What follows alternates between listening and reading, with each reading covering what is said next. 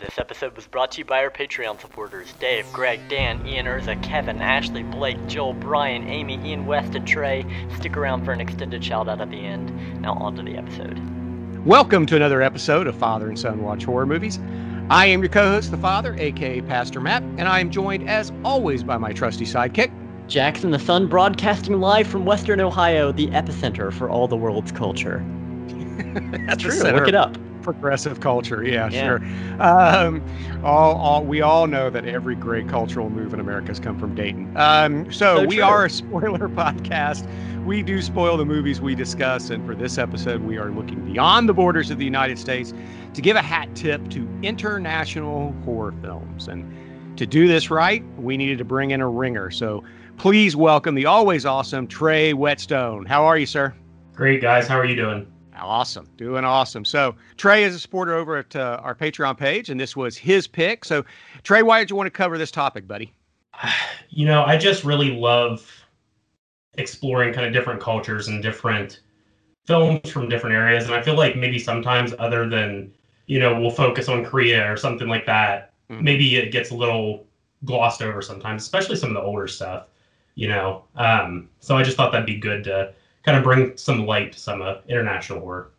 Absolutely. I know that, Dave Dr. Shock Becker said, who's also a Patreon supporter, says that we are living in the golden age of horror, and I agree with him.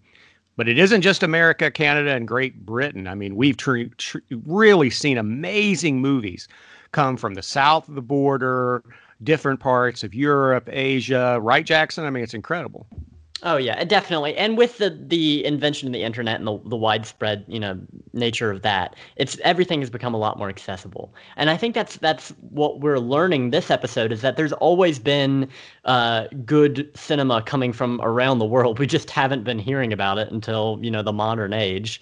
And now there's incentive for people to make great horror movies because they know they can be seen by people across the globe. So definitely a little bit of a renaissance there. And I think you're absolutely right that the golden age of horror we're living in isn't exclusive to North America. Like people think of the 80s, we think the slashers and maybe Italian giallos, but this age, everybody's top 10 has at least one international horror movie on it. It seems like, so it is really, this is a growing trend. Right. You agree with that, Trey? Is it the golden age of foreign horror as well?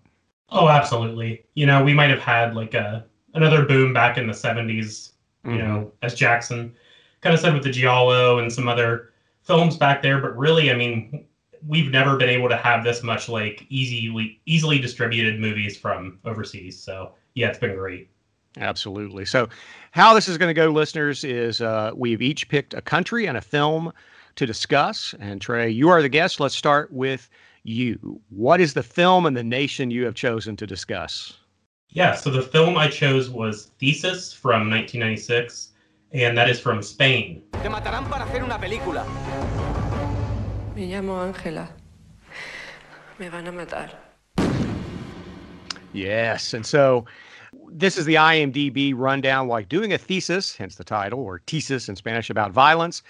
I got to make sure I pronounce this right. Angela finds a snuff video where a girl is tortured until death. Soon she discovers that the girl was a former student in her faculty. I'm not so sure faculty, but that's okay. That's but something like that. And so IMDb is somewhat correct. So Trey, when did you first see this? I actually just saw this earlier this year, Matt.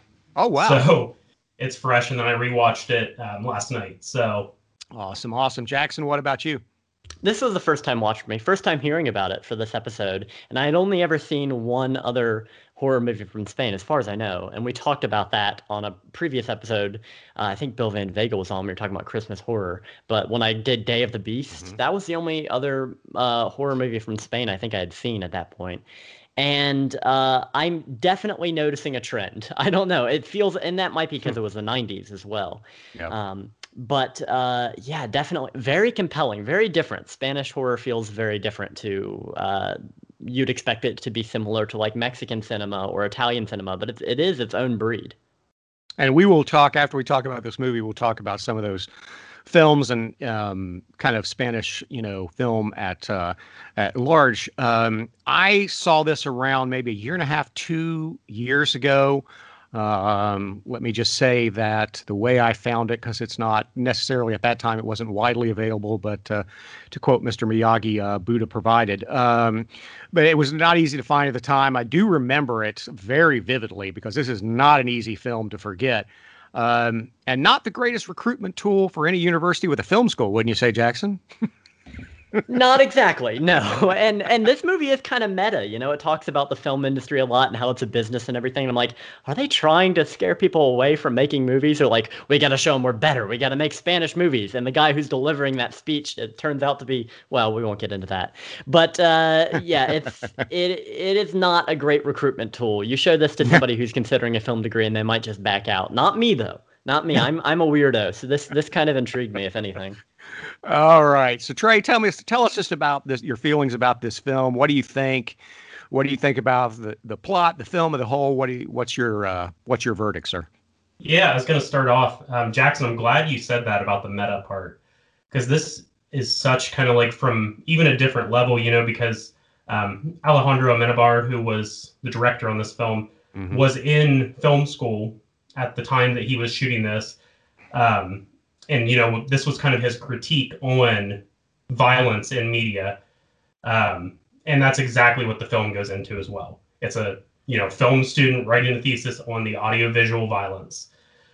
And I just loved this. And I was saying, I rewatched it again last night, and I was just going to kind of pick through it and watch bits and pieces, kind of refresh myself. And I ended up just watching the whole thing. So I just couldn't put it down. It's such like a tense ride throughout the whole thing, and I just love it, Absolutely. And this was, like you said, I mean, the director was in film school, Alejandro Amenabar. This was his directorial debut, directed for roughly the equivalent of $840,000, so pretty low budget, but I thought, Trey, really impressive for a debut. Oh, absolutely. This doesn't feel like any kind of debut. No. And this guy feels like he's been behind the camera for several years. Well, yeah, and 5 years later, he would get behind the camera for The Others. The Others, so, yeah, pretty big gun here. It seemed like he was hit the ground running, really, from the beginning. Absolutely. And before I go over to Jackson, do you there's a couple scenes where, and of course there are red herrings and it's kind of hard to follow. It kind of goes back and forth as far as suspects, and then there's a scene where somebody's walking and so there's a little tinge of a giallo feel. Wouldn't you agree? Yep, absolutely. And I think you can see that, and we'll discuss this a little more later. I think you can see that in some Spanish films, is that kind of, they're not that far from Italy, so maybe it's got a little of that vibe. But yeah, this is a great thriller from the mid-90s. Absolutely. So Jackson, what do you think of the directorial debut, and do you agree there's a little bit of a giallo feel here? There is definitely a giallo feel. It has that same kind of vibe. And of course the red herrings. I mean, there's so many back and forth and suspicion shifts so much. But it's interesting, I didn't know that he was actually a film student while he was making this. I thought maybe he had just graduated and was looking back on it or something. But now that you say that, this is really from a film student's perspective, because this is so, the knowledge about film is so apparent from the characters. Like, they're talking about nerdy stuff like cameras and focus and digital zooms and stuff. This makes so much sense now. I mean, it's so obvious that a film student made this. And that makes me love it even more. And it's so complex. There's so many different characters weaving in and out of each other's lives in this. It's impressive to think that he was doing other work. He was at school and doing this at the same time. I can't even imagine. And it is very impressive that they did this for under $1 million, because there's a lot happens in this movie. A lot happens. There's a lot of different sets and set pieces. And I think it does a good job of keeping itself moving, even though it is over 2 hours. It really does keep itself moving at the pace that a 90-minute movie would. Yeah, it's 2 hours and 5 minutes, but it doesn't feel like it. And yeah, I thought the pacing was really well done. And this stars Anna Torrent, who was also in Veronica, which is one of my favorite movies from a few years ago. Trey, what did you think of Ms. Torrent's performance? Oh, I think she did an excellent job. Really believable. And, she's kind of going on this crazy journey. And like you guys said earlier, twisting and turning. And I just think she does an excellent job of creating a character that we want to root for, that we care about if something would happen to her. And Yeah, absolutely. And the rest of the cast is strong too. I mean, I liked all of them. I thought even all the guys who are, the red herrings, I thought all of them did a good job of playing just a little bit suspicious. And so I enjoyed that as well. Jackson, what did you think of Miss Torrance's performance? She was fantastic. And now that we're comparing this to Giallo's, she kind of reminded me a little bit of a less confused Asia Argento. And what was that movie called from the 90s that Argento did? The Stendhal Syndrome. Stendhal Syndrome, of course, we covered that. She did a fantastic job. I think I liked her a little bit better than Asia Argento in that movie. But the whole cast was fantastic, her included. And they were there is a language barrier, but I could tell that they were knocking it out of the park. I mean, even Fele Martinez, is that his name? He was... So. His rapport with Angela was fantastic. I thought even from the beginning they had a great back and forth. You mean Angela? Angela, right. Me llamo Ángela. Me van a matar. They were fantastic. The two leads, I would say the two leads, were fantastic. Her especially, and she does have to carry a lot of the movie and act like I can almost guarantee that they weren't showing the actors the actual snuff film that they were showing on screen. Maybe they were, I don't know, but I feel like they were just acting to nothing, and they did a really good job of acting like they were seeing something truly disturbing. Yeah, I have no doubt that they either showed them something really disturbing, maybe not a snuff film, who knows what they showed them, but maybe they took the Wes Craven route and, he was shooting with Drew Barrymore and Scream just kept telling her about, news articles about animals being tortured, so she'd keep crying. Who knows? But I think the entire cast is terrific. I was blown away, and I didn't know when I originally reviewed this for Letterboxd, I think a few years ago. I didn't look up anything. I just was kind of blown away by the film. Didn't know it was the director's debut. I'm kind of shocked he hasn't done much since the others. He's done some TV, but man, you want to talk about a powerful double bill, Trey. I mean, this and the others back to forth. That's a heck of a double bill, right? Oh, absolutely. Yeah, I was surprised by that too. You see some Spanish language films after that, but kind of done with Hollywood, it seemed like, after the others. And maybe it was because Tom Cruise was his producer. Maybe that was enough. Why is this 5'5" guy yelling at me all the time? Oh man. Yeah, I was Jackson, were you kind of shocked to learn that he hasn't done much since the others? I mean, yeah, like Trey said, he's done a few films here and there. He's done a short. He's done right now. He seems to be doing TV, but I mean, Jackson, have you seen the others with Nicole Kidman? I haven't. No, but based on this, I mean, it is surprising because you know what Hollywood loves to do. They find an indie guy who made a good movie for a low budget, and they snap him up and give him a blockbuster. With the same mentality that he'll deliver it under budget. And sometimes that doesn't happen, but I'm definitely surprised. I don't know. Maybe it's his choice. Maybe he just doesn't want to associate with Hollywood, like you said. And I can't say I blame him, but this is for a debut. This should have shook the world. I feel like this definitely should have gotten him some cred. And I'm surprised it didn't for the most part. I mean, it seems like he had to wait a while to do anything else that was kind of as high key as this. But I don't know. That just happens sometimes. Sometimes people fall through the cracks. It's just unfortunately how it is. You got to play the game, really. You got to be right in there. Yeah. So it is unfortunate, but I wouldn't count him out just yet. Yeah, I was gonna say. Oh, sorry. No, go ahead, Trey. Please go ahead. No, I was going to say, it looks like when I was looking at his filmography, he did do a film called Open Your Eyes in between these two, and it looks like a mystery sci-fi film with Penelope Cruz. So it looks like it has pretty high ratings. So I'm interested in that. I don't know, probably not related to the horror community, right. But. Well, yeah, but I think we've all seen that the directors who kind of go in and out of horror and sci-fi. Many of them do well with both, right? I mean, it's so I'd be interested to see it, and I like Penelope Cruz, so I'd be interested to see that as well. So, what notes do you have here on Thesis, Trey? What do you want to talk about here? A couple things, and Matt, you may be better equipped for this. This film just kind of oozes the '90s, doesn't it? Oh, yes. Oh, very much so.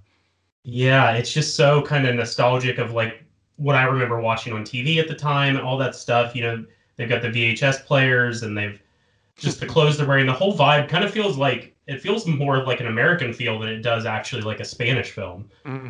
With the little that I know about Spanish culture and stuff, but it does definitely feel like the 90s all throughout that movie.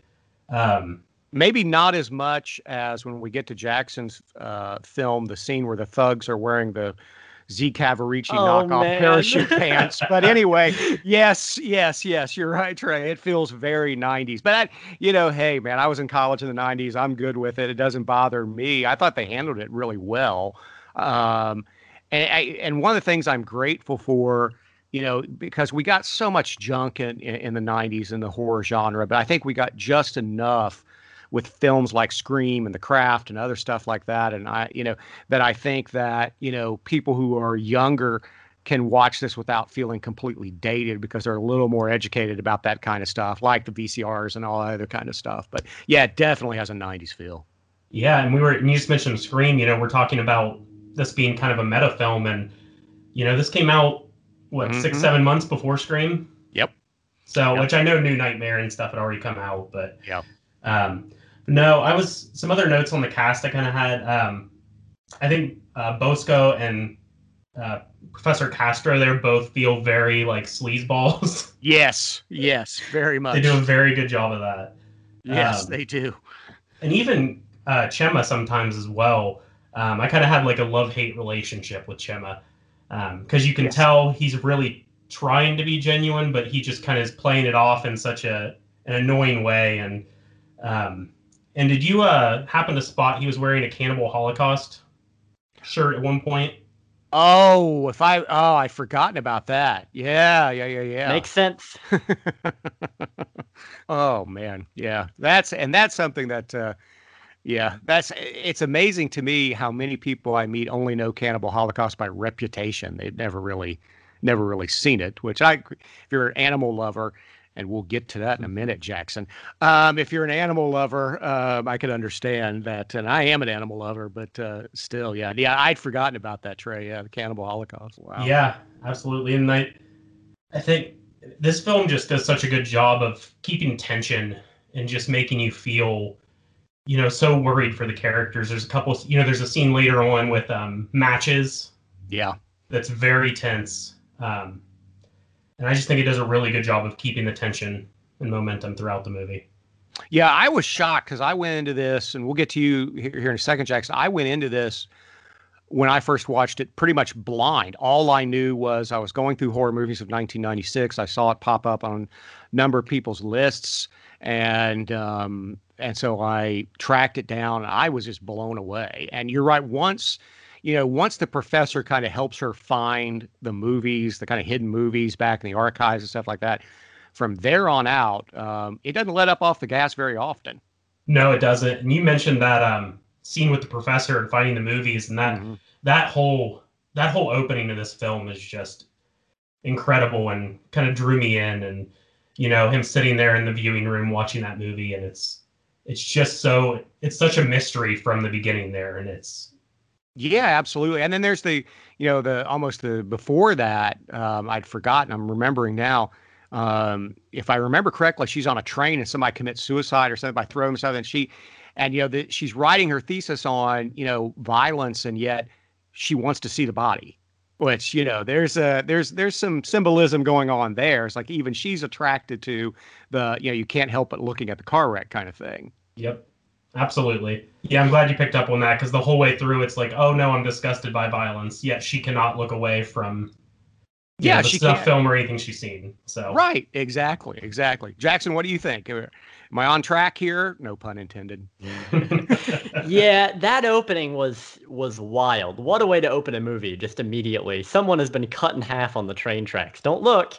And it's so dramatic the way it's shot and edited. Some parts in slow motion, some parts are normal speed, and it's just and it was really funny. The man who warns them, he's really graphic and like he gives out a lot of Yeah. information they didn't ask for. He's like, someone has thrown themselves in front of the train. They have been cut in half. Don't look. And it's like, okay, well, now that you said that, I mean, it's that really did draw me in though, and it's such a I don't want to. This is gonna sound weird, but it's such a tease. You know, she's walking up towards the thing, and I was like, oh, we're gonna get to see some practical effects like 1 minute into the movie, but nope, she's pulled away, and I was like, ah, and now I caught myself, and I was like, wait a second, I'm responsible. I Gotcha.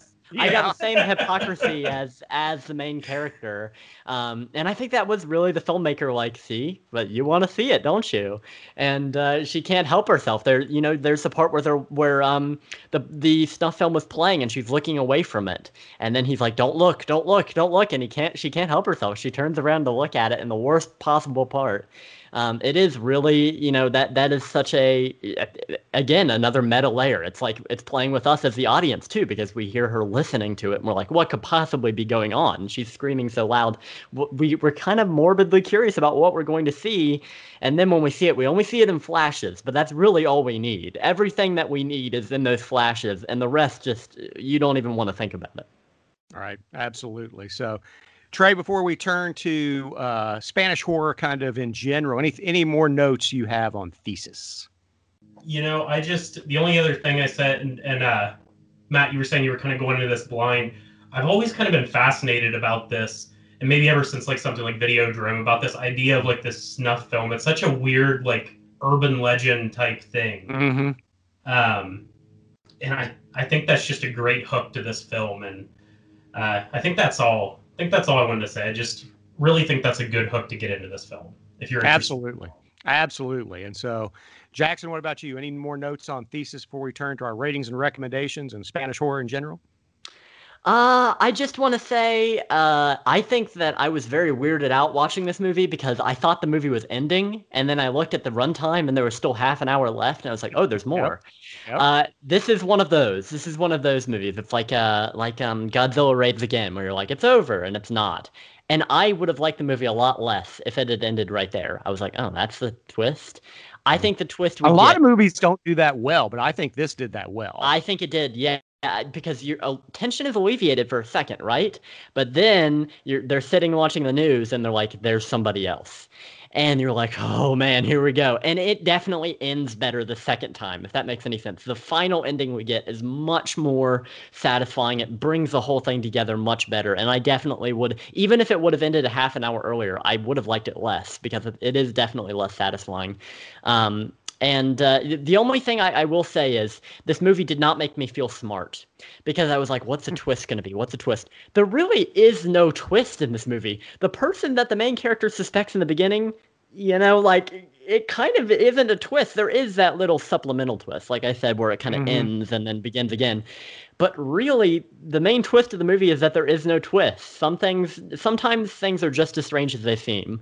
And I really appreciated that. I mean, it didn't make me feel smart. I didn't get to do any detective work and figure it out at the beginning, but maybe that was a good thing. I would have gotten a big head. All right. So, all right. On a scale from 1 to 10, and is this a rent or a buy? Or Trey, what's your rating and recommendation for Thesis? I would give Thesis a 9. I really love this. It sits up there. I went into it blind. It just sits up there as one of my favorite Spanish horror films now. Mm-hmm. And I would absolutely recommend buying this if you can, if you're into that. So, yeah, great film. Absolutely. Jackson, what about you, buddy? I'm up there, not quite as high. I'm going 8 out of 10, but again, this is my first time watching it. I would say this is tied with The Day of the Beast from my favorite horror movie from Spain. And I don't know. I think this could benefit from a rewatch. I really do think it could. So it might go up in the future. I'd say actually, you know what, between an 8 and an 8.5, and I would say rent it. But if you like it, buy it, definitely. Yeah, and I'm right there with Trey. I'd give it a 9 out of 10.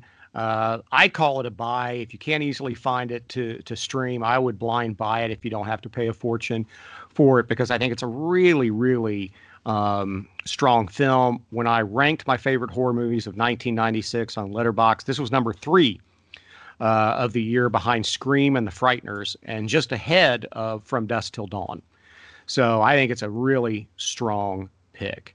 So listeners, let's turn to Spanish horror in general. So Trey, what do you think of Spanish horror in general? I mean, are you fairly new to this? You've been watching these for a while. Do you have any favorites? What do you think?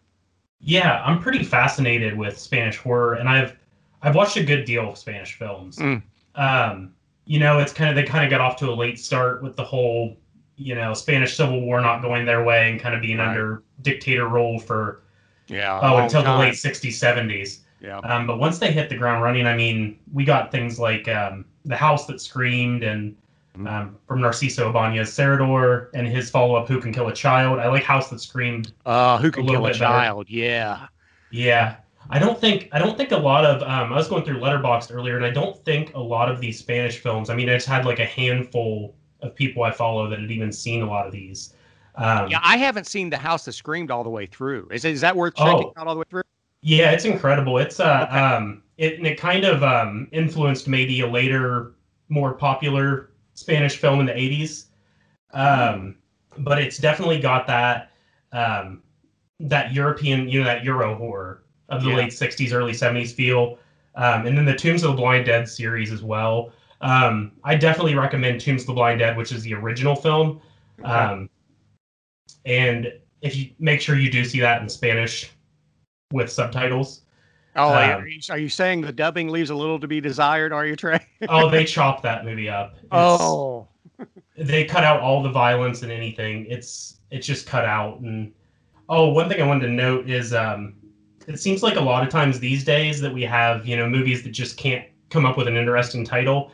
In the 70s from Spain, we had The Living Dead at Manchester Morgue, which was able to come up with two really good titles. That and Let Sleeping Corpses Lie. Wow. I didn't know The Living Dead of the Manchester Morgue was Spanish for some reason. It's been a long time since I've seen it, but I remember loving that movie. Yeah, it's set in England, and it is an English language film, but it was directed by Jorge Grau, who is a Spanish filmmaker. So kind of like Pieces, is a Spanish director set in America, shot in Spain. Okay. Yep. And then other than that, like anything by Alex de la Iglesia, I love, which Jackson mentioned, the director of Day of the Beast. Mm-hmm. He's done several films throughout the 90s and aughts, like Witching and Bitching and The Bar and The Last Circus. And then, we got the big ones like Wreck and The Orphanage that came out in the mid-2000s.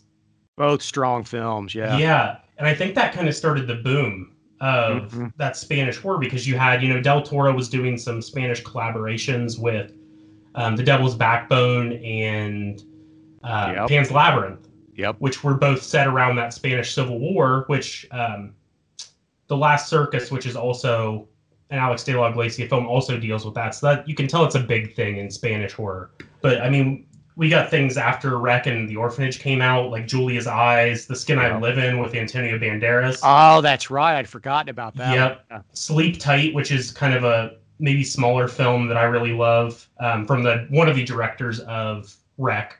And then we got Veronica too, which was I loved Veronica. Great film. So yeah, I mean, I really do love a lot of these Spanish films. I don't know what kind of draws me to it, but. And I also believe recently The Platform was Yes. Yep. Yeah, you can actually go back, I think 6 or 7 decades, starting, with The House That Screamed, and there's been a notable Spanish horror film that's come out. And you mentioned Pieces from the 80s, and we don't get that with a lot of countries, not that consistency. Very true. Very true. Yeah. Yeah, definitely writing down The House That Screams. I got to check that out all the way through. So, Jackson, what about you? Thoughts on Spanish horror, buddy? Spain is definitely a powerhouse when it comes to horror. I've seen Wreck. I haven't seen Veronica, but of course I love The Day of the Beast. And I want to get your opinion, Trey. Jesus Franco, his best film. What do you think of Vampiros Lesbos? What's your opinion on that? I have not seen Vampiros Lesbos. Oh, so for shame. For shame. You claim to be an expert, Trey. I'm putting those words in your mouth, but you claim to be an expert. You have not seen Vampiros Lesbos. I'm disappointed in you. And I have not. I have seen it, and shame on you, Jackson. Just shame. Yeah, it says 1971 horror erotic, so maybe not yeah. for general audiences. No. But I was Do not put that on your gateway horror list. No. Your kids, here's a fun one.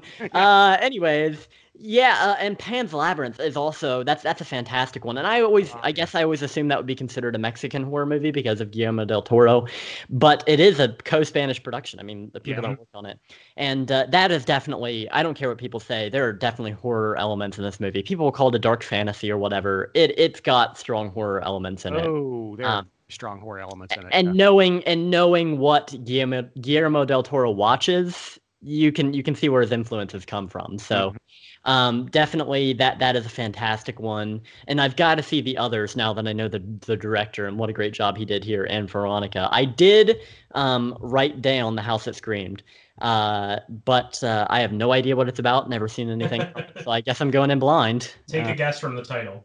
No. Yes. Is it A House That Screams? Is it Monster House? No, you know those 70s titles have nothing to do with. Yeah. It's very true. Very true, yeah. So Spain is one that I'm a little bit more well acquainted with than I thought, because a lot of the movies that I like, they just so happen to be movies from Spain or from Spanish directors. So that's always a good thing when you don't have to seek it out. You're like, oh, these are just great movies that I enjoyed without seeking them out for the purpose of filling out my watch list or whatever. So yeah, definitely a great country, and I can't wait to see what comes from them in the future. Yeah, absolutely. So, yeah, great pick. And yeah, you're right. I just never, Trey, until you start talking, I never put the, no pun intended, pieces together about how consistent the horror movies from Spain have been. And yeah, here lately, they're really pulling it. I think they may be right behind South Korea right now as far as, kind of quality of what they're and consistency, what they're putting out. So great pick. Thank you so much for doing it. So now, Jackson, we turn to your pick. What is it and what country is it from? Well, okay, so the movie I'm going to be reviewing today, which I know all of you got the chance to see, is Contact, or The Contact, also known as The Encounter, also known as Prikosnovenia in Russia. Hopefully I got that pronunciation right. I had one of my better than me. I'm glad you got it. Well, I had one of my friends who speaks Russian coach me on it, but for all I know, that could have been for nothing. Anyways, the title translates simply to touch in Russian, and this movie came out in 1992, a year after the dissolution of the Soviet Union. And before I go any further, let me read the IMDb summary here and get your thoughts on that. A detective investigating a suicide case finds himself involved in the strange affairs of a family! ! Yes, that is at its core what this movie is about. Very vague, but I guess how couldn't you be without giving this movie away, or ruining a little bit of the surprise.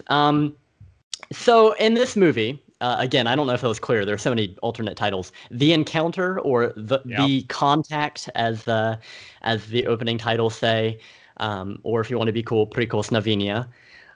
So we immediately open in this movie on a woman discovering a grisly scene in her neighbor's apartment. Okay, a little boy has been smothered in his bed, and his mother Olga has committed suicide feet from him. I mean, the movie plunges you right into it, and I'm sure. Yeah, and let me just stop you right there. This is a nice, rainy, almost fall-like afternoon here in Ohio in the spring.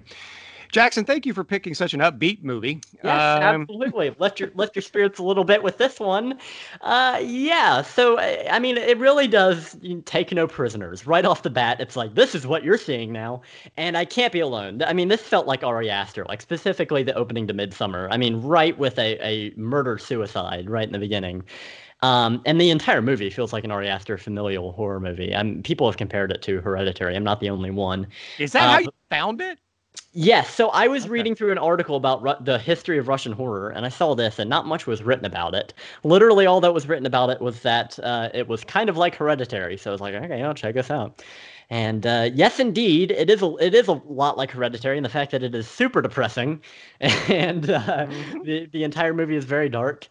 So here, let me break down the plot a little bit. Okay, go for it. Here's what we find out. Olga, the woman who committed suicide and presumably smothered her child, was the daughter of a man who died years ago and he's been haunting members of his family ever since, egging them on to commit suicide from beyond the grave. And this family's all kinds of messed up. I mean, after the antagonistic father died in an acid-related factory accident a decade ago, the family matriarch poisoned herself because she couldn't live without him. And then, of course, Olga, his daughter, killed herself and her son.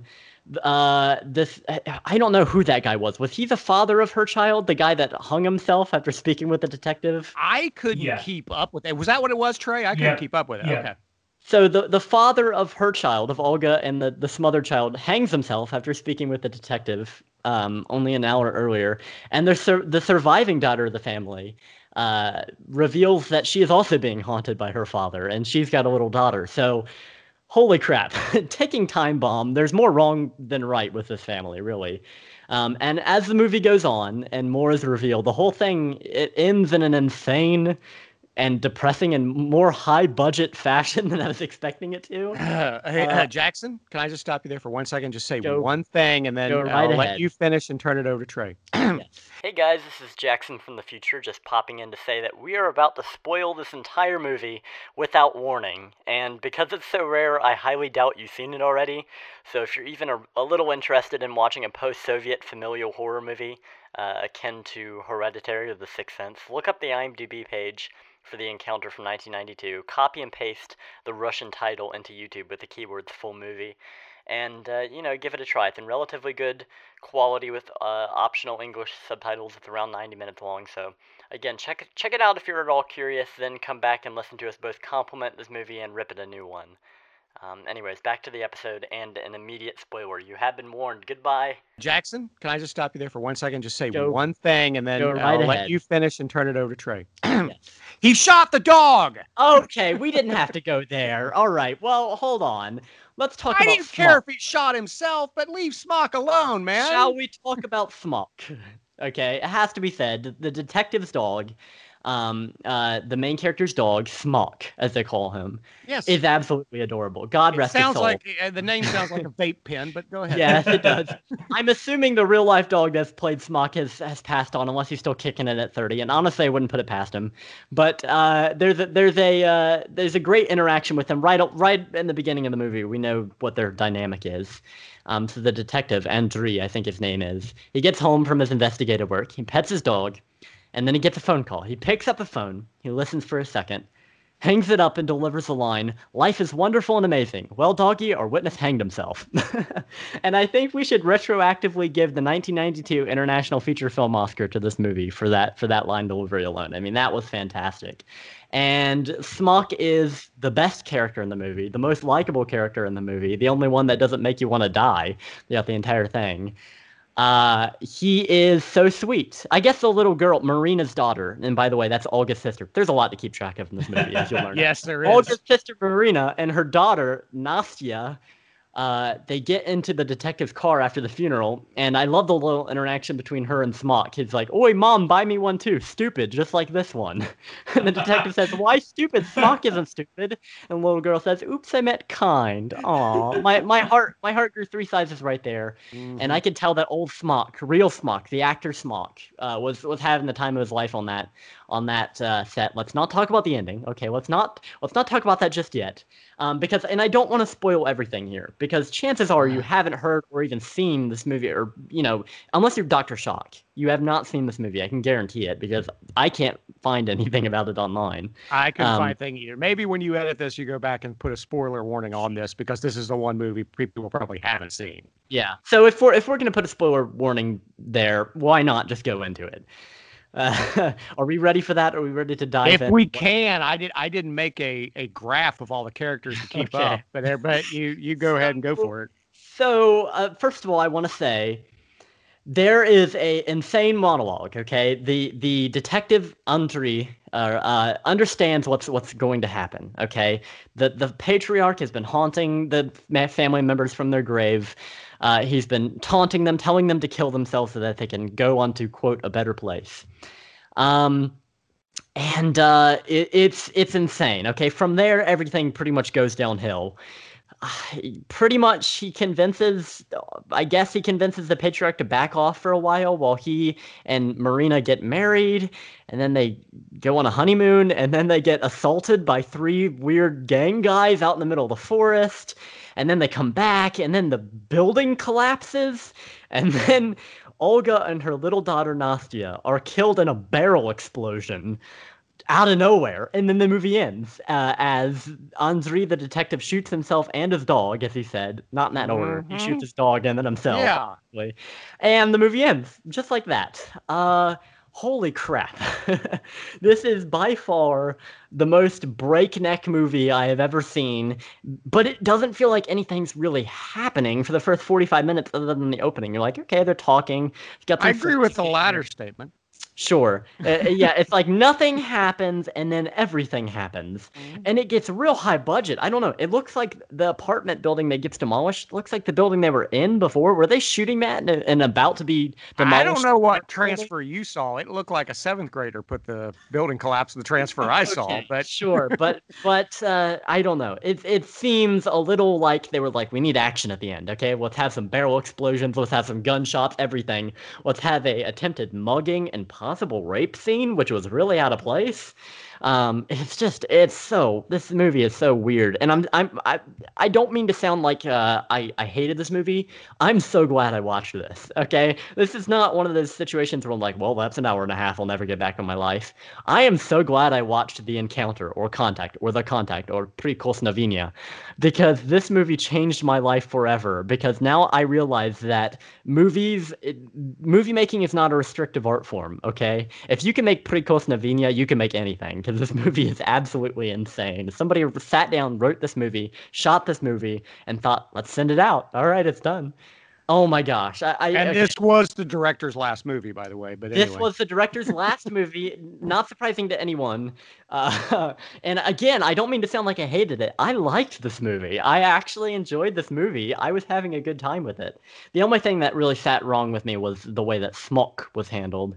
Because and the little girl too. I mean, come on, let those two live. But anyways, Trey, I want to get you weighing in on this one, because I know you watched this movie and you said, oh boy, do we have a lot to talk about. So I want to hear you weigh in on the things we've talked about, because I'm sure you have something to say, and possibly some comments directed towards me for suggesting this one.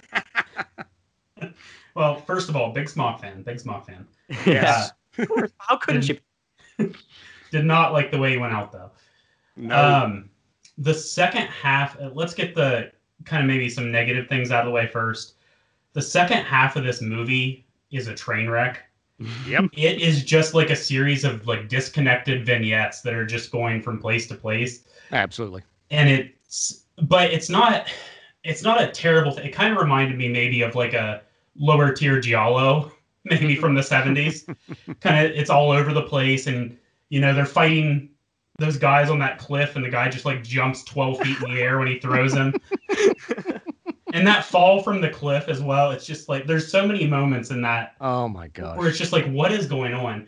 But I think there's a good story here. I think there's a good story buried in what's here. And I wouldn't mind seeing something like this revisited. Go ahead. I was just wondering, Trey, just real quick before you go on, because I think you're right. I'm with you. And Jackson, I'm giving you a hard time. I am glad I saw this, but I agree with Trey. I think it's other than a little slow at times. I think the ending's kind of a mess, but in the hands of a skilled director. And I was thinking, man, this is something that Del Toro could tackle. What do you think, Trey? Am I off? Yeah, no, I don't think you're too far off. I mean, there's some good bones to this story. Like I like the beginning. I mean, sometimes, like Jackson said, it's a little like kind of those cuts are really fast and it's going from one thing to another. You don't have time to like take anything in. And I think there's some bad effects, with the ghost earlier on in the movie is bad. Oh boy. But one thing I thought was pretty creepy, but they don't spend much time on it, was the early on, the guy that hung himself and the detective are talking in the park, and there's that woman and he looks over and she's just smiling at him. Yeah. And I thought that was pretty creepy and pretty effective, much more than a lot of the stuff that would come later. But I think the story and I didn't even mind some of the characters and stuff in this. I mean, I think that story in better hands, like you were saying, Matt, could be maybe something really big. Yeah, I agree with you. I don't think that the underlying story, the premise anyway, I think is pretty strong. These kind of familiar ghosts who are saying basically, come with us either because we want you here or because, trust me, that world sucks, and kind of going with that and debating that and going through. I think there's something there that like a skilled director could do well. But yeah, I also agree with you. I just thought it was so weirdly edited, and things like and even like, okay, the creeper who comes up and wants to pat the little girl's head, while he's wearing like the Mickey Mouse shirt and just looking like, somebody who just literally Dateline, is looking to snag. And, and so he flips him and he does like that Bruce Lee crouching tiger move where he just, throws him, like you said, 20 feet. And then we pan up and he's got two buddies who look like, and by the way, these three guys are not hanging out together in any universe ever, other than they shop at the same Jersey mall for their clothes. It's just weird. It's just strange. And I was going to say something about that, Matt, and I'm almost wondering if this may be what, I don't think it was, but I think that's after the scene at the grave where he's like, we'll kill anyone, we'll do anything, just leave us alone, right, and all this stuff. Part of me thought when he throws that guy that, oh, this is the father possessing this guy. This is him kind of putting his powers in there. I don't think that's necessarily what they were going for, especially the way it ended. I don't know. I wouldn't count it out because here I think this movie is a little bit more intentional than you're giving it credit for. And you mentioned the part at the beginning where you see the random lady smiling. That wasn't a random lady. That was Olga. That was the lady who committed suicide in the beginning. And then you see her again after the building collapses. She's sitting with her son by the fire. You see the fire illuminated and she's sitting there. So there is a little bit of intention there. And then Marina at one point says she feels her father's presence in the room and that her father can possess her. I don't think it's far off to say that he possessed him in that part and that his will was broken down in that moment. He let his anger get a hold of him, and then the father took hold of him and threw the guy off because he was trying to, I don't know what was going on. I don't know. I don't see him being possessed till the phone rings. That seems to be, quote unquote, the touch when he gets the phone call and then he decides to kill the dog and himself. If I'm looking at kind of rules, and the deceased, woman who's smiling at him seems to be more of an omen of something bad's about to happen. Sure. And so that's how I saw that.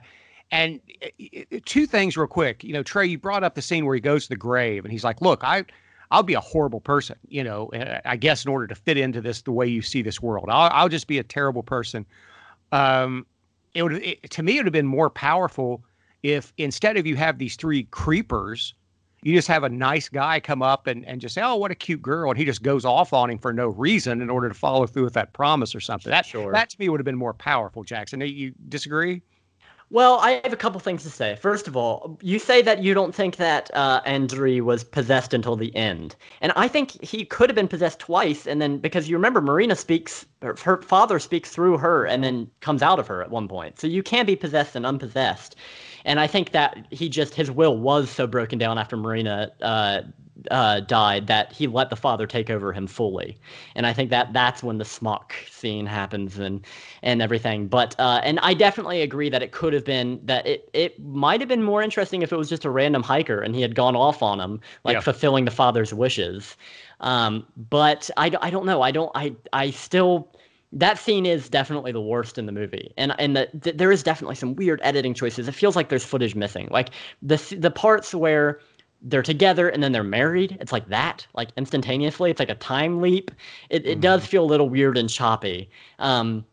But I think there is a great story there. And I honestly do think that it is disturbing. The thought is disturbing. That, what are they called? Forzies? That these ghosts come back to try to lure them into the next life. And I think that is an interesting idea. And that picture of the patriarch by the way, is so creepy. Yeah. Yeah, that is creepy. I will give you that. The picture of the father is creepy. They picked a good, guy for that photo, and he's got that intensity in his eyes and everything. But Forzies, I mean, it sounds like some kind of bad trend among internet memes or something. Maybe, I don't know. I think it's interesting, and it's, I mean, it's a Russian thing, so I don't know. Maybe there's some meaning there, but I do think that this movie is goofy. All right, it has goofy moments in it. The ghost in that one part where he's sitting with his friend and they're drinking vodka, I think, or he's about to drink vodka after he sees a ghost. It does look really silly, and we get some crazy ghost POV shots that are fisheye. Oh man, it is a weird movie. You can tell they're throwing everything at the wall, but I think there is some really interesting stuff in here, and I honestly wouldn't mind a remake. I think a remake could be interesting.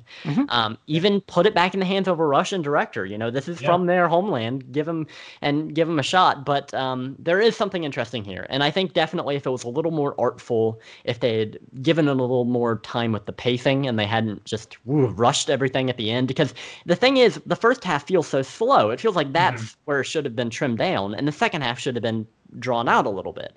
They just got it all mixed up. But and I don't blame them. I mean, as we're going to talk about with the Russian history of film, there wasn't a whole lot of in the way of film schools or instruction. So they were kind of just figuring this out as they went, most likely. I mean, they probably just seen promotional videos and propaganda and stuff. So as far as feature films go, this is pretty impressive, I feel like. And though it's true that he didn't go on to make anything else, which I'm not surprised by, because this is a little off-putting, especially with the way it opens. I don't know. I still enjoyed it, and I will give it a positive rating. All right, Trey, what do you have to say about what Jackson just gave there? Yeah, no, Jackson, I kind of want to backtrack a little bit and get your thoughts on a couple of things, if that's okay. Being that you are, a future filmmaker, current filmmaker, really, and also musician part of you. So there's two pieces. You did talk about the fisheye lenses, and there's kind of that, that almost star filter, cross filter on the lighting in some of these places, and it's meant to disorient and all that. And I wanted to get your thought on how well that kind of played out. Maybe what you would have done there. And then the other piece about the music is, when Nastya is about to jump there on the staircase, there's this kind of goofy, xylophone music that's going on. And I just want to know what your thoughts were on that as well. I don't know. So first of all, I want to talk about, I think you're talking about when somebody dies and you see the ambulance going through the tunnel, maybe with the bright lights that are kind of reflecting through the camera lens and stuff. Honestly, I was very confused about what that was in the beginning, but I think at the end, I think the last shot after Andrei kills himself, I honestly think that's him going to the next realm. I think that's his spirit traveling, the ghost traveling. And that put that in perspective. I was like, are all those shots earlier of what I thought was an ambulance going through the tunnel, is that the spirit of the souls escaping to the next realm to be with the father?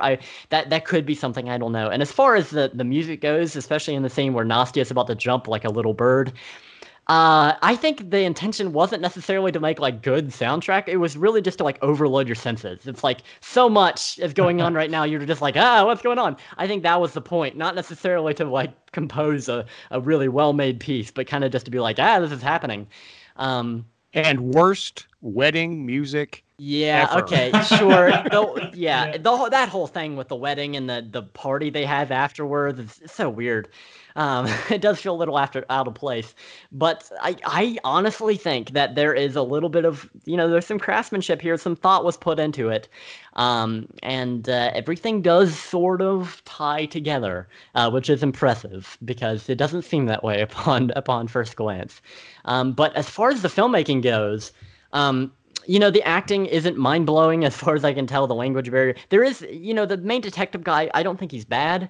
There's one part where he's talking to his friend, before the ghost appears to him, and the camera kind of moves, and the guy holding the camera, you can tell it's just a camcorder because it's shaking around and everything. But he didn't break scene. He's really into it, that guy, and I kind of respected that. Of course, the dialogue is exposition heavy. Marina's basically exposition machine. This is what happened to my family, and you could say that same thing about Hereditary. You're like, oh well, Toni Collette did that, but that was she was oversharing at a meeting, so it makes sense for her character. But so yeah, the writing isn't necessarily the greatest from a dialogue perspective. Not the best sound mixing either. I don't know if you guys noticed this, but it'll like cut and the audio will cut with it too, and there'll be like white noise in the back. It's definitely they recorded on set noise is the point. They didn't try to work on that at all. The soundtrack, I think it served the movie well. In a couple places it was a little ridiculous, but there are some parts with like strings and stuff that I don't know, it may be stock. They might have licensed it from somewhere, but if it's for the movie, I think it serves the movie pretty well. And cinematography, everything is in frame. Like I said, you can tell it's handheld a lot of the time, but they're working with what they had. Again, this seems like it was a low budget underground operation. And so just from a technical aspect, this is very visually and auditorially very amateur. Feels sort of like a student film, maybe a step above that, but the story is really disturbing, and there are layers to it, I think. There are character motivations and everything. It does make sense if you think about it. It's just not executed in the best way. Mm-hmm. All right, so what else do we want to say before we rate and review this thing and talk a little bit more about Russian horror? Any further thoughts, Trey? Yeah, I just want to, I'm not, I know we've said a lot of negative about this film. Mm-hmm. We kind of beat up on it. When I say it needs to be remade in better hands and stuff, I don't think the movie's just completely void of good moments. And no, I really like the piece at the beginning when they're in their park, and I think he pulls a jump rope out of his pocket and he says, "Here's your contact" or something. Mm-hmm. I think that's very kind of like an ominous thing to say, and I think that's a very ominous scene. And that opening, that's a pretty strong opening to kind of set a dark mood for a film. So yeah. I know we've been beating up on it, but I don't think, the film as a whole was.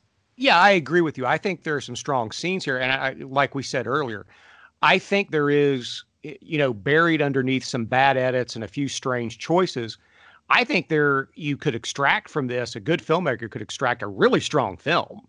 I really like the scene where he's at the father's grave. And I love the ingenious way they got around that with a low budget, which was taking over the PA system, where he kind of, possesses the PA system. I thought that scene was really strong. There are some strong scenes here. I agree. Yeah, and that grave scene, that is definitely the best acting in the movie, I think. That monologue going back and forth. And the editing in that part is pretty strong too. How the PA system from the railroad is talking back to him, and it's so perfectly timed and everything. It is that scene was really great. And again, if they just delivered on that promise he makes that he's going to do whatever to keep Marina alive, he's going to be terrible. If they delivered on that, it would have been, even better. It would have been even more meaningful. So it is. There are great scenes in this. And one I think of is the old factory worker, when the detective is talking to the old factory worker, talking about the accident. And he's talking about the acid spilling out and soaking through, and it permanently disfigures his hand, and he shows his hand. Mm-hmm. I thought that was really captivating. It was really cool. Of course, the camera's shaking around and everything, but the acting and the line delivery in that part was pretty good, I thought. So yeah, definitely. If they had just had more of a budget, more equipment, and they had been given maybe an editing lesson, I feel like this could have been a fantastic movie that more people would know about. But as it is, it's just really hard to track down and find. I think YouTube is the only way you can get it, unless you travel to Russia and get a VHS tape or something. So yeah, I don't know. I think more people should know about this movie. I think a remake could be a good idea. And I think you found your first film, Jackson. Maybe that's my debut feature, is a remake of The Encounter, also known as Contact, also known as The Contact, also known as Prikosnovenia. Maybe I'll simplify the title a little bit, but please. Yeah, but I don't know. There is a great story here, like Trey said. Yeah, and definitely. It's good. Okay, I would go so far as to say this is good. Like I said, there's some good scenes. I think the premise is strong. I agree. It's probably the worst movie we'll talk about tonight, but they tried. Okay, and I think they turned out something that's admirable. Yeah, and it's low budget, and so. Mm-hmm. But Trey, what else do you want to mention about this? Anything else? No, I had just forgotten about the factory scene. Yeah. And seeing the guy's hand and everything when he pulls away, and it's kind of confusing at first because he's talking about his hand. I'm thinking he's talking about the father and everything, but he's really talking about himself. And yeah, no, I really like that scene, and I really do think there's some strong points to this film. So, like Jackson was saying, I agree. So, Jackson, do you have anything else in your notes before we move on and talk about Russian horror and rate and recommend this sucker? I'm ready to rate it. I'm gonna tally no longer and go over the same points or anything. I'm ready to rate it, and I think my rating's gonna be higher than you suspect. So I'm looking forward to your reactions. All right, so it's your pick. You go first. What is your rating and recommendation for whatever you want to call this with its 6 different titles? I'm going to give Prikosnovenia a 7.5 out of 10. Okay. And I'm going to say that if only one thing was improved, this could be an easy 8 out of 10 for me. And don't forget, I gave the previous movie we discussed between an 8 and an 8.5. So I really enjoyed this movie. It's just, and the fact that I feel I need to defend it makes me feel a little bit stronger about it. I feel a little bit more close to it.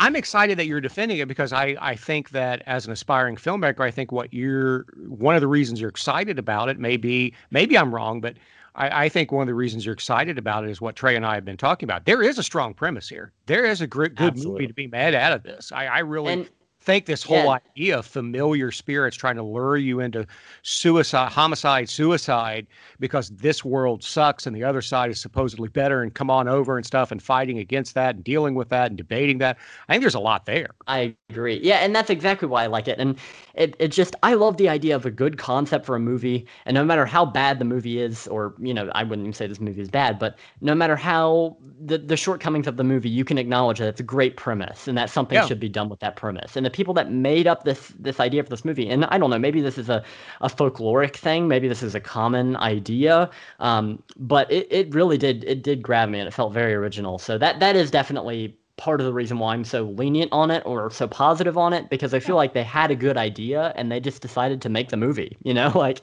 that. I always admire that. No, I absolutely agree. I know that Hollywood likes to remake already successful horror films because they already have basically a built-in audience, and it doesn't cost them as much to market it. But, as just a fan, as a film fan, I want them to take strong premises that didn't have the budget or whatever to pull it off and run with it. So I'm not as high as you, but I do agree the premise is very strong. I do like the actor who played the detective. I thought he was very good. I thought the person they picked to play, the deceased father was incredibly, creepy. He definitely has that 100-yard stare thing going on. And I love Smock. So I would go 5.5 to a 6. And say, give it a shot, because it's on YouTube for free. It's probably, the international rights are probably just a free for all. So, Trey, what say you? What do you think of it? Yeah, I'm coming in same place you are, Matt. I'm coming in at a 6, and I would say this isn't like something that's a slog, or it's going to be like punishment to watch it. It's a pretty good film, and it's pretty interesting and entertaining at the very least. Yeah. I really like the mystery part at the beginning, and just what you were saying about the remaking of films, maybe we'd have, a higher percentage of wins with these remakes if we remade films that maybe just needed a little work. There was something there, but they just needed a little work. And I think this is one of these films. I think it's an enjoyable film to watch. There's pretty good elements in it. There's some creepy elements in it. So yeah, I'd recommend streaming this on YouTube. Absolutely. So let's talk about Russian horror films real quick. Jackson, what do you have to say about Russian horror films? We know that because we've had our voting over on Patreon, and a lot of love being given to a Russian horror film from this last year. So, and I know you've been reading up on this a little bit, so run with it. Tell us a little bit about Russian horror. So my movie is from Russia, obviously, so I decided to do a little light research and put it in historical context. And I did this before I watched the movie because I just, I don't know, I wanted to know what to expect. And what I learned, basically, is that tragically, it seems like a lot of ideas that people had would never come to light because of the Soviet Union's regulation on artistic expression. I found a great article by, let's see if I can do this, Olga Sinitsina. I think that's how you say her name, Sinitsina. Anyways, this article is called Censorship in the Soviet Union and its Cultural and Professional Results for Art and Art Libraries. So there you go. That's not a mouthful. And this was written in 1998. So 6 years after the movie I'm discussing and a decade after Soviet media censorship was officially abolished, or so they say. But she writes that, since USSR citizens were forced to censor themselves and what they were doing, Right. for many years after the Soviet Union had collapsed, it was still difficult to like reintegrate into modern pop culture. Because horror movies were the biggest no you could possibly have, because, and this is a quote from Miss Sinitsina. According to Soviet regulation, horror films fell under propaganda of fascism, violence, or terror, pornography, which she writes was a magic word. None of the censors could ever give a distinct definition of this term in their special vocabulary. And finally, it fell under themes, subjects, facts, and events which caused or might have caused undesirable thoughts, associations, or illusions not in favor of the Soviet state. So 3 big no-nos for horror movies. So Right. as far as I know, no real straight horror movies in the traditional sense were made in the Soviet Union from the 20s to the 60s. Now, I have heard tell of dramas and experimental films in the late 60s and early 70s that had some horrifying imagery and scenes in them, like the 1967 film V, which is Right. directed by Konstantin Yershov. That's often cited. And Sam Newman of Creepy Catalog called that the first and only horror movie made in the USSR. But from what I can find, I think the intent of that movie wasn't to scare. It's adapted from a Ukrainian folk story. And I guess it is to scare in the same sense of like a Grimm's Brothers fairy tale or whatever. And it looks more fantastical and experimental, than horrifying or creepy. And of course, since it's based on an old folk story, it's not as controversial as like a straight horror movie. But, of course, the grip of the Soviet Union would loosen a little bit on the arts in the 80s. I think everybody knows that the Berlin Wall fell in 89 and that the USSR officially dissolved in late 91. And during that reconstruction period, where so much of Europe was rebuilding, a minor kind of artistic renaissance started to happen, even in horror movies. And I have a list here. We have Stray Dogs in 1989, The Vampire Family in 1990, and then a bunch in 1991. Daddy, Father, Frost is Dead, Le Mouille, and Time of Darkness, just to name a few. And of course, since then, we've gotten a lot of great Russian horror movies, many of which have traveled over here. Most recently, Sputnik, which was in my top 10 of 2020. I think that was number 7 for me. And yeah, getting love on our Patreon polls for a horror Oscars. So Russia is an interesting nation to study, because for so long there was a restriction on what you could or could not film and release. And I'm sure so many great ideas were just shot down. And we could have seen so many great horror films coming from Russia. And I know Spain had sort of a similar thing, but with censorship of foreign movies. Yeah, by Franco and others, yeah. Right. So it is a real shame that so much culture was lost, so many ideas. And I can almost guarantee we would have had some classics coming out of Russia, like from the 50s and 60s and stuff. That would have been really cool. I want to see a Russian 50s B movie, horror movie. That would have been fantastic. But the closest we get is something like Sputnik now. And and the irony is, I think you're right, because the irony is, if you go back and you study the silent film era, back when I was a film student, the majority of, with the exception of comedies, which America and Britain kind of had a lock on, the really great silent films seemed to be coming out of Russia before the communist revolution. Right. And so, and even after, for a little bit, until Stalin took control. And so, yeah, there was a thriving art scene until Stalinism kind of came crashing down on the country. Yeah, and that is so tragic, because if it would have continued developing the way it was, Russians could have been a huge film exporter. They could have been a major force, but it just goes to show that change of management basically derailed that forever. But recently they have been catching up. We've gotten a lot of great ones. Obviously there were some under the Soviet Union, like Solaris. That's a classic. And Stalker, that's another one. But recently, they have been catching up with like indie stuff. Like you have Baba Yaga, which I know Dr. Shock really liked. And Devil's Path. They are catching up. More voices are being heard, so that's fantastic. And it's odd, because in many ways Russian culture is not that dissimilar from ours nowadays. And even back then, I mean, these people wanted to make movies. They just weren't allowed. And I was talking to Trey about this.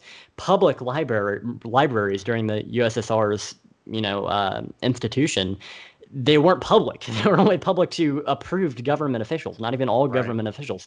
So how could you improve your filmmaking? How could you learn if the film schools you were going to were treating you how to make propaganda movies, and the libraries were restricted? So you couldn't, no encyclopedias, no internet, so how are you going to improve? Which is why I find something like The Contact so interesting. I mean, because this is really, you're seeing something totally original. And it's just, it is really sad. That's the major takeaway for me, is just movies. Another reason why I'm so lenient on Prikosnovenia, there we go, I got it, I forgot for a second, is because it's one of the ones we saw. It is one of the, because I'm sure this was being written during the USSR, while the USSR was still around. So I don't know. That's all I have to say on the matter. I'd be interested. You are for separation of totalitarianism and art, is what you're saying. Yeah, who isn't? Yeah, except for maybe Stalin. I absolutely don't impede on artists' vision. I think censorship in any form, unless it's like inciting people to cause violence, I think censorship in any form is a little ridiculous, especially with art. But yeah, I mean, come on, let people make horror movies. It'll keep people out of the streets, it'll keep real life violence it'll stop that from happening if you just let people watch a slasher or two, There you go. Those are my thoughts on the matter. Trey, what are your thoughts? Yeah, I was really glad when Jackson said he was going to tackle Russia here, because there's just not that much history in Russia, and it's because it was just silenced. And I think there are parallels, like you were saying, Jackson, between Franco's Spain and Stalin's Russia.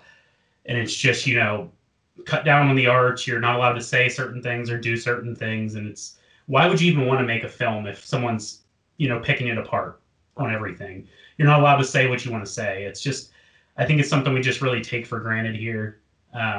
We have this freedom to make any kind of movie or any kind of subject matter we really want to. Mm-hmm. And you may get a bad rate. You might not get rated or something like that or released in theaters, but you can put that film out in other avenues. And I'm really interested to see more films from Russia, especially. I think they have a pretty good, like a mythological like background stuff, especially with like something like Baba Yaga. I've got to see that film, because that's a pretty cool mythos. And I just want to see more from Russian film directors. Yeah, me too. And I haven't seen that yet either. I want to see V as well, and I haven't. But I was truly blown away by Sputnik. It didn't make my top 10 list. It did make my honorable mentions. I had some problems with the CGI, but other than that, I was really impressed, because Sputnik was not even a big budget movie, but it looked really good. The acting was really solid. And so, did you see Sputnik, Trey? Yeah, that like with you, it kind of fell out of my top 20. I think it's around there and around the top 20 or so. But yeah, I really love the film. I mean, it's a really good sci-fi film, and there's some really creepy moments in that film. And absolutely. So, Jackson, anything else you want to talk about Russian horror films before we move on to our last segment? No, just that I am very, I'm the opposite of disappointed, whatever that is, relieved, because I'm looking into it, and it seems like there's also been a renaissance in Russian B-movie horror now, straight to DVD stuff. So I'm going to be able to catch up on that, get that wish fulfillment there. It's not going to be black and white 50s stuff, but I'm definitely interested in Mermaid, Lake of the Dead. So I'm definitely going to be watching that, because I'm sure that would be fantastic. Yeah. Why not? So, folks, it's my turn. We are going to look to Indonesia, and we will begin by talking about a film that gained wide release last year thanks to Shudder. We're talking about Impetigore. Kamu, kesalahan yang harus aku hapus.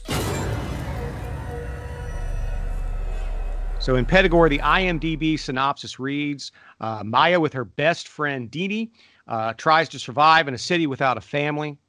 She realized that she might inherit a property from her rich family, so Maya returns to the village with Dini and unaware of the danger that is awaiting her. Not too bad for IMDb.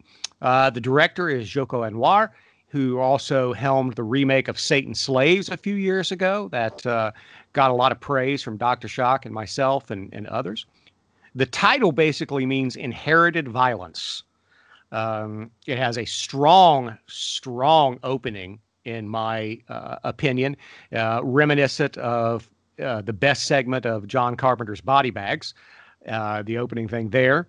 It is long. It is a long film, a little bit of a slow burn, but I love the sense of dread through it. There is a twist. I think the performances are strong. I think the direction is tight. So I love this film. I think it is criminally underseen. I hear a lot of people on horror podcasts and a lot of people saying they can't wait to see it, but then they don't see it. And I wish more people had seen it before they made out their top 10 lists. Because I really think this is a good movie. So like I said, we have these two friends. They're poor. They're working in the city. But, you have Maya, and Maya knows that, she's got this property that her parents didn't want to talk about. Her parents are gone. She returns to the property, finds out pretty quickly the village is not, they want her, but they don't like her. And just so if you haven't seen this, stop right now again, go watch it on Shudder. I promise you it's worth it. And we find out that the villagers believe that her family has laid a curse upon the village, where basically they can't have children or normal children, and they have to sacrifice her. And so it quickly turns into her and her friend being on the run, and some terrible things happen. There's a twist at the end. Guys, I absolutely love this movie. What do you think of In Pettigore? Trey?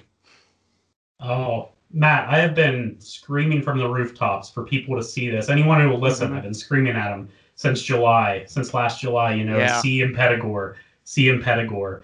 And, Indonesia's come in kind of like a freight train, right? Yeah. They just came out of nowhere and they've just been killing it. And In Pettigore is such maybe it's a little slow. It certainly has a really pulse-pounding beginning there. Yeah. But I really like getting the backstory to this village and what happened, and the backstory with this woman. And yeah. Oh, it's just incredible. All right, Jackson, what say you? I know this is a first-time watch for you. Trey saw it last summer. I saw it last summer. You just saw it this week, correct? Yeah, I am one of those people that made their top 10 list before seeing it, and that is unfortunate. I think this would have made my honorable mentions, and it is very it builds dread really well, especially the opening scene. I actually think the opening scene and the closing are my favorite parts of the movie. Yeah. Except maybe that part where Grandma's hanging out something to dry, and we'll talk about that later, I'm sure.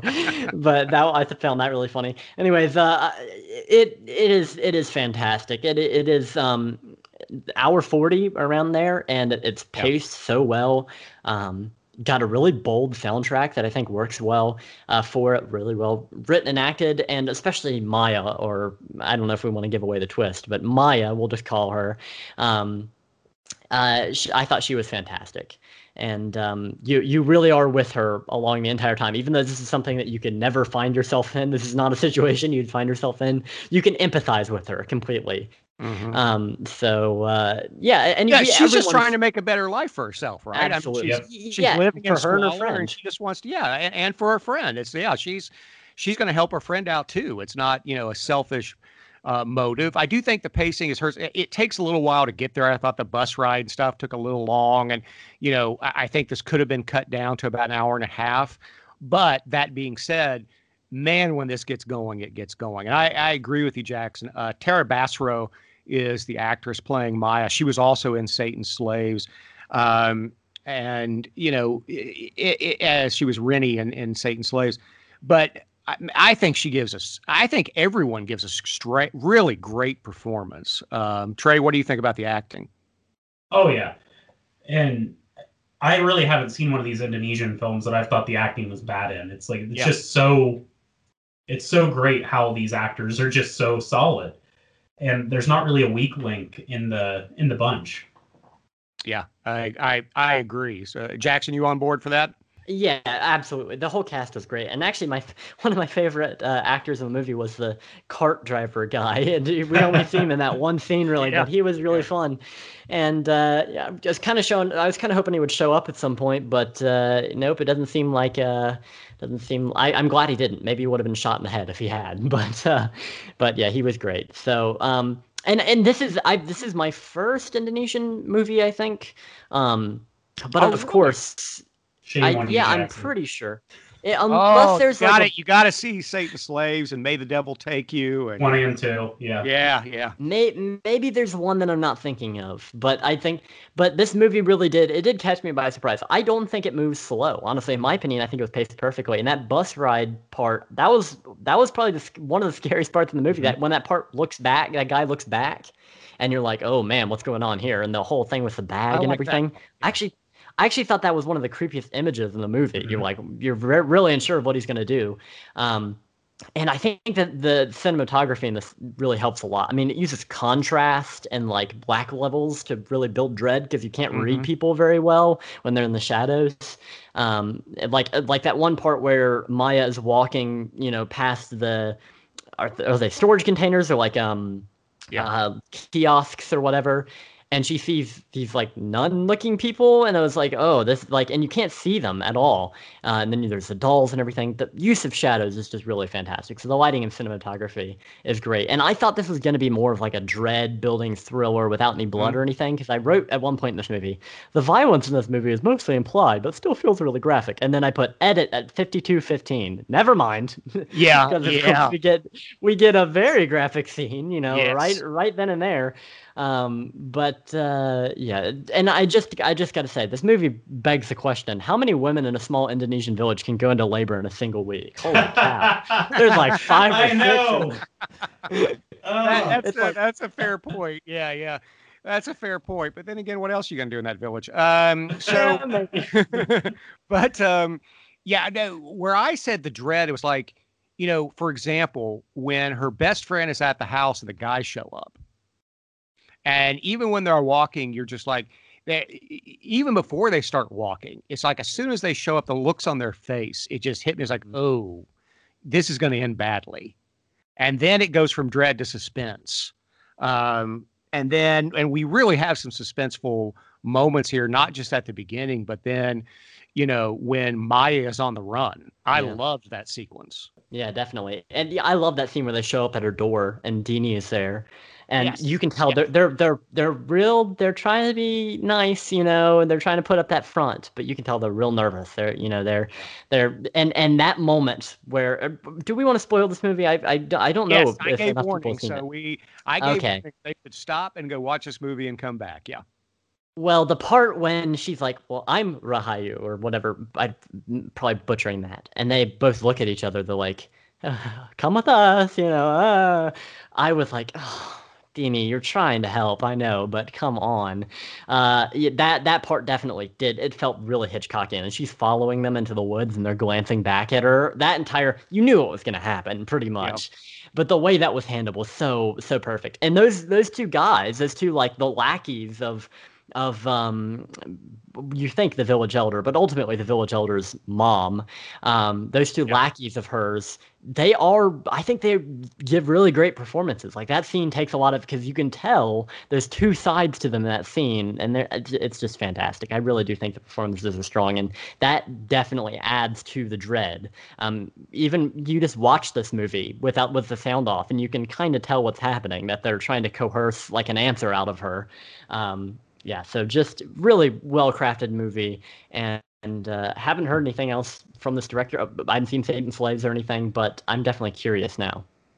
Yeah. Trey, what say you?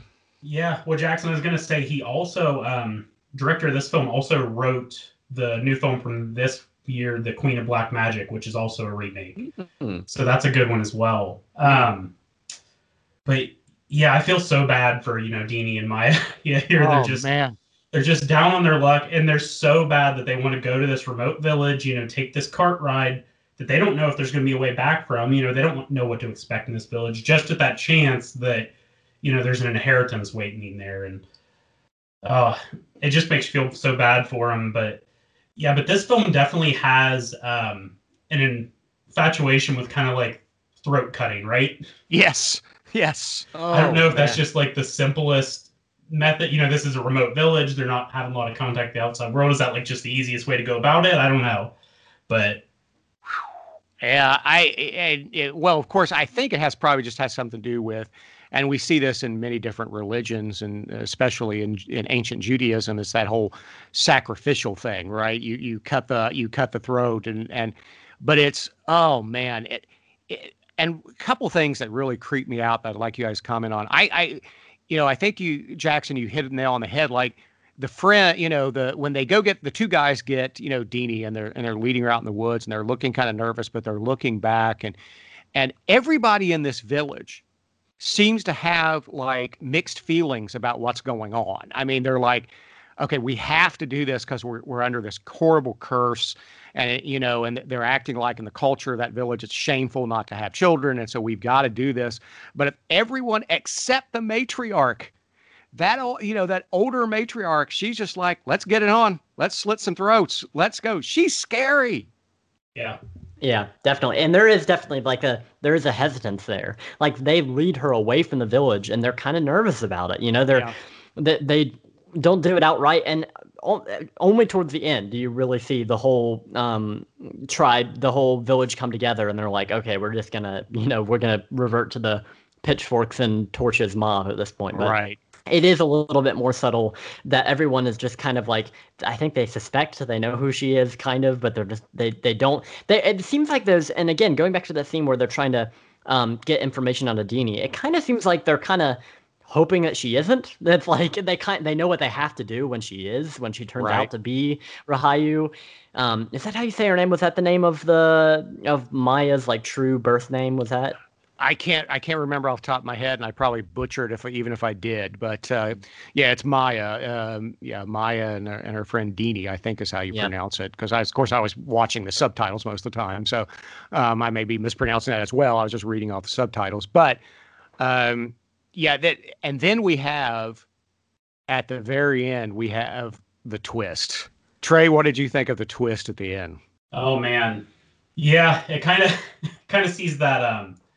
Are we talking about now, Matt? Are we talking about the twist at the very end of the film, or are we talking about the twist that happens to Maya? Yeah, both. I mean, the boom, boom, kind of right within like 5-10 minutes, we get kind of two kind of twists. Yeah. Yeah, I think the first twist is kind of, first we find out that Maya's father had murdered the 3 children, right. And that kind of makes him a bad guy, right? And then on the opposite side, we figure out, Maya was really the daughter of the village elder.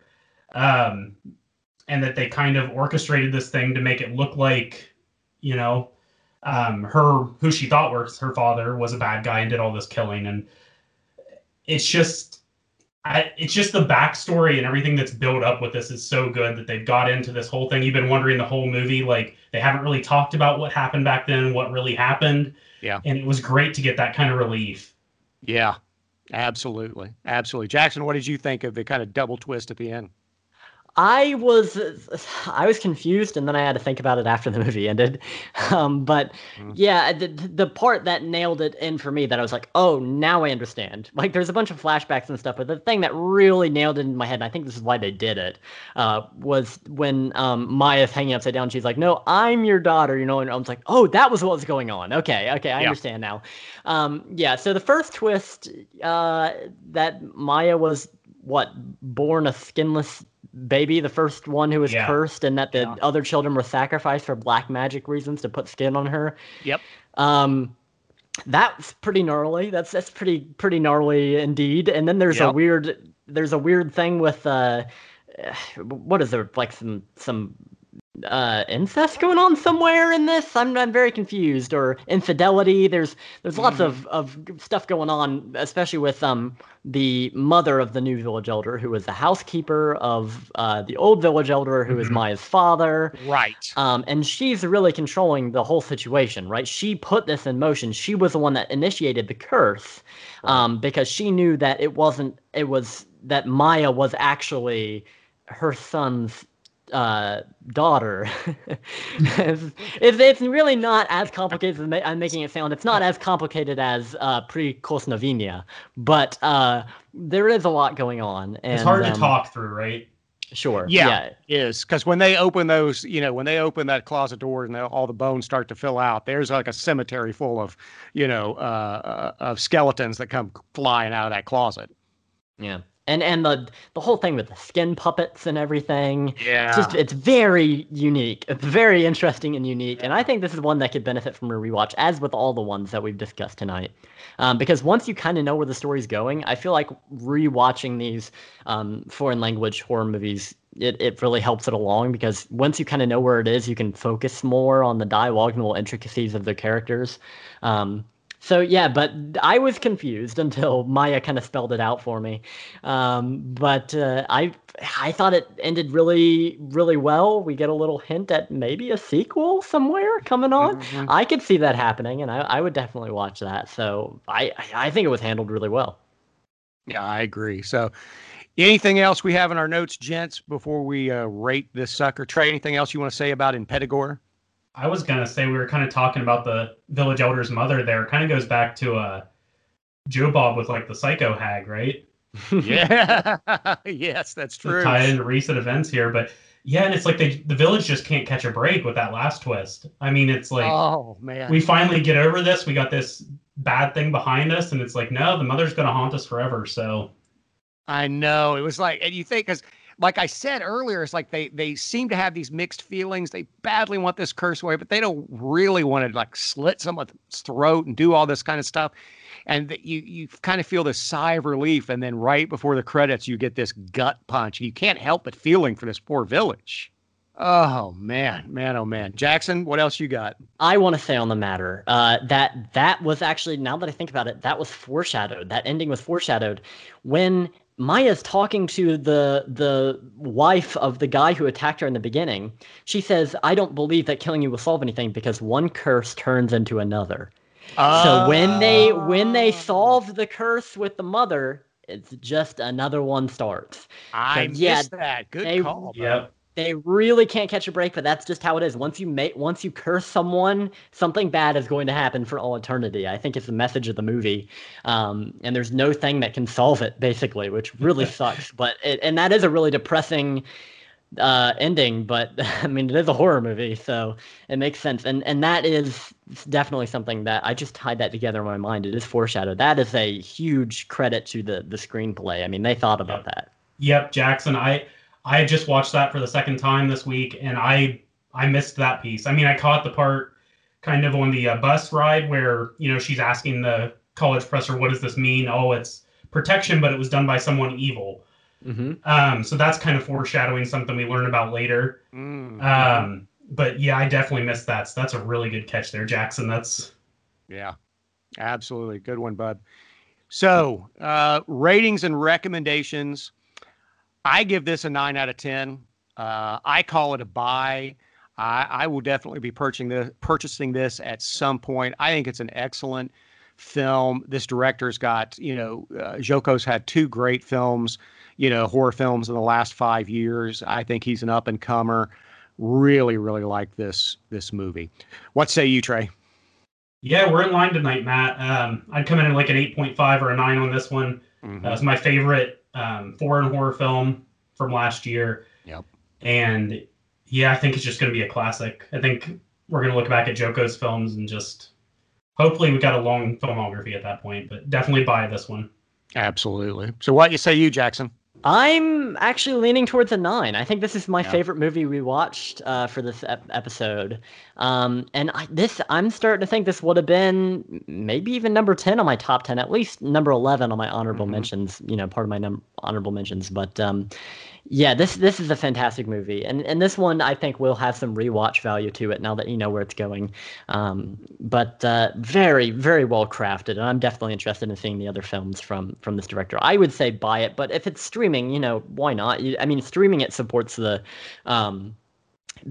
creators as well. But if you want to stream it and buy it, I'm sure they wouldn't protest. I doubt they'd object to that. So, well, folks, we want to thank our supporters over at Patreon, like Trey and Dr.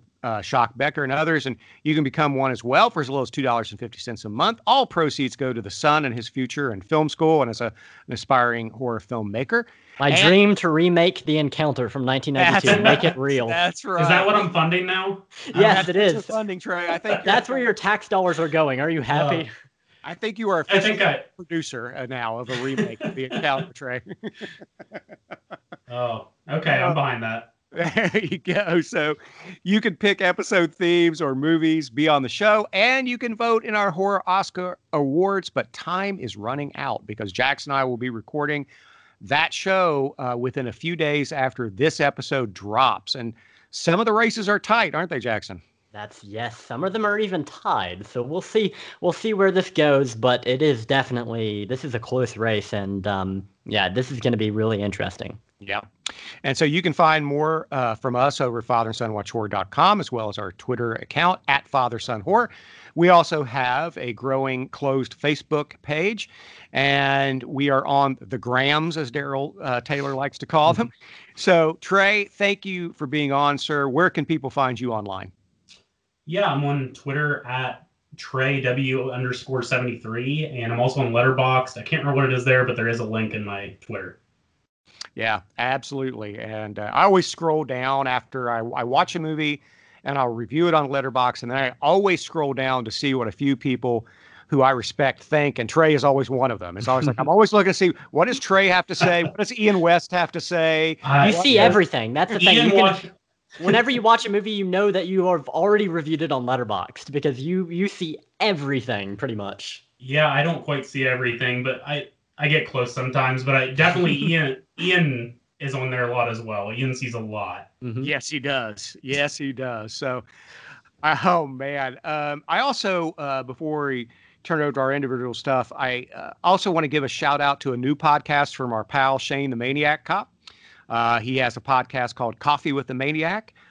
Check it out.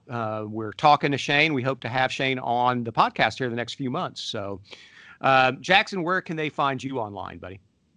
You can find my Letterboxd at Kane Hero, Kaine Hero.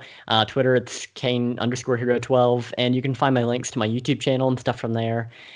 But beware, if you go on my YouTube channel, those are YouTube videos. Do not expect something as good as The Encounter, okay? I'm not quite there yet.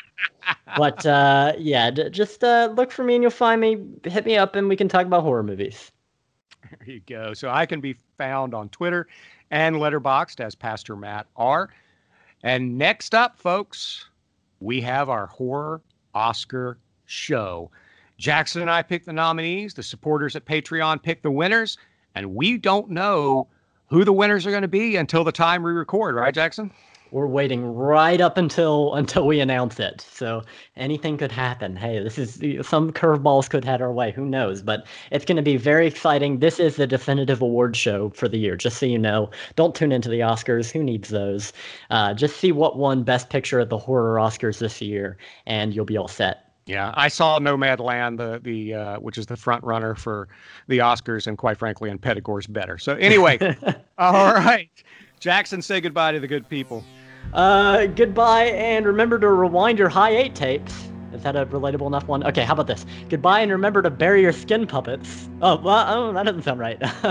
No, it doesn't. Goodbye, and remember to pet Smock and give him lots of treats because he's a good boy. Yes, and leave Smock alone. So anyway. Smock alone. Leave Smock alone. Thanks for listening, and remember, the family that watches horror together slays together. See you next time.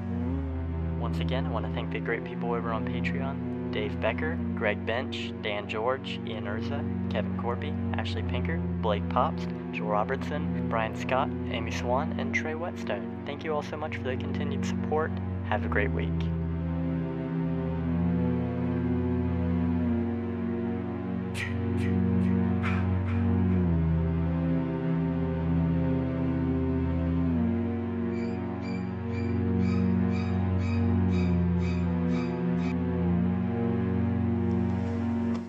Хорошенькая, как ее зовут? Смок. Ой, мам, купи мне такую глупую. Почему Смок не глупый? Ой, я хотела сказать добрую.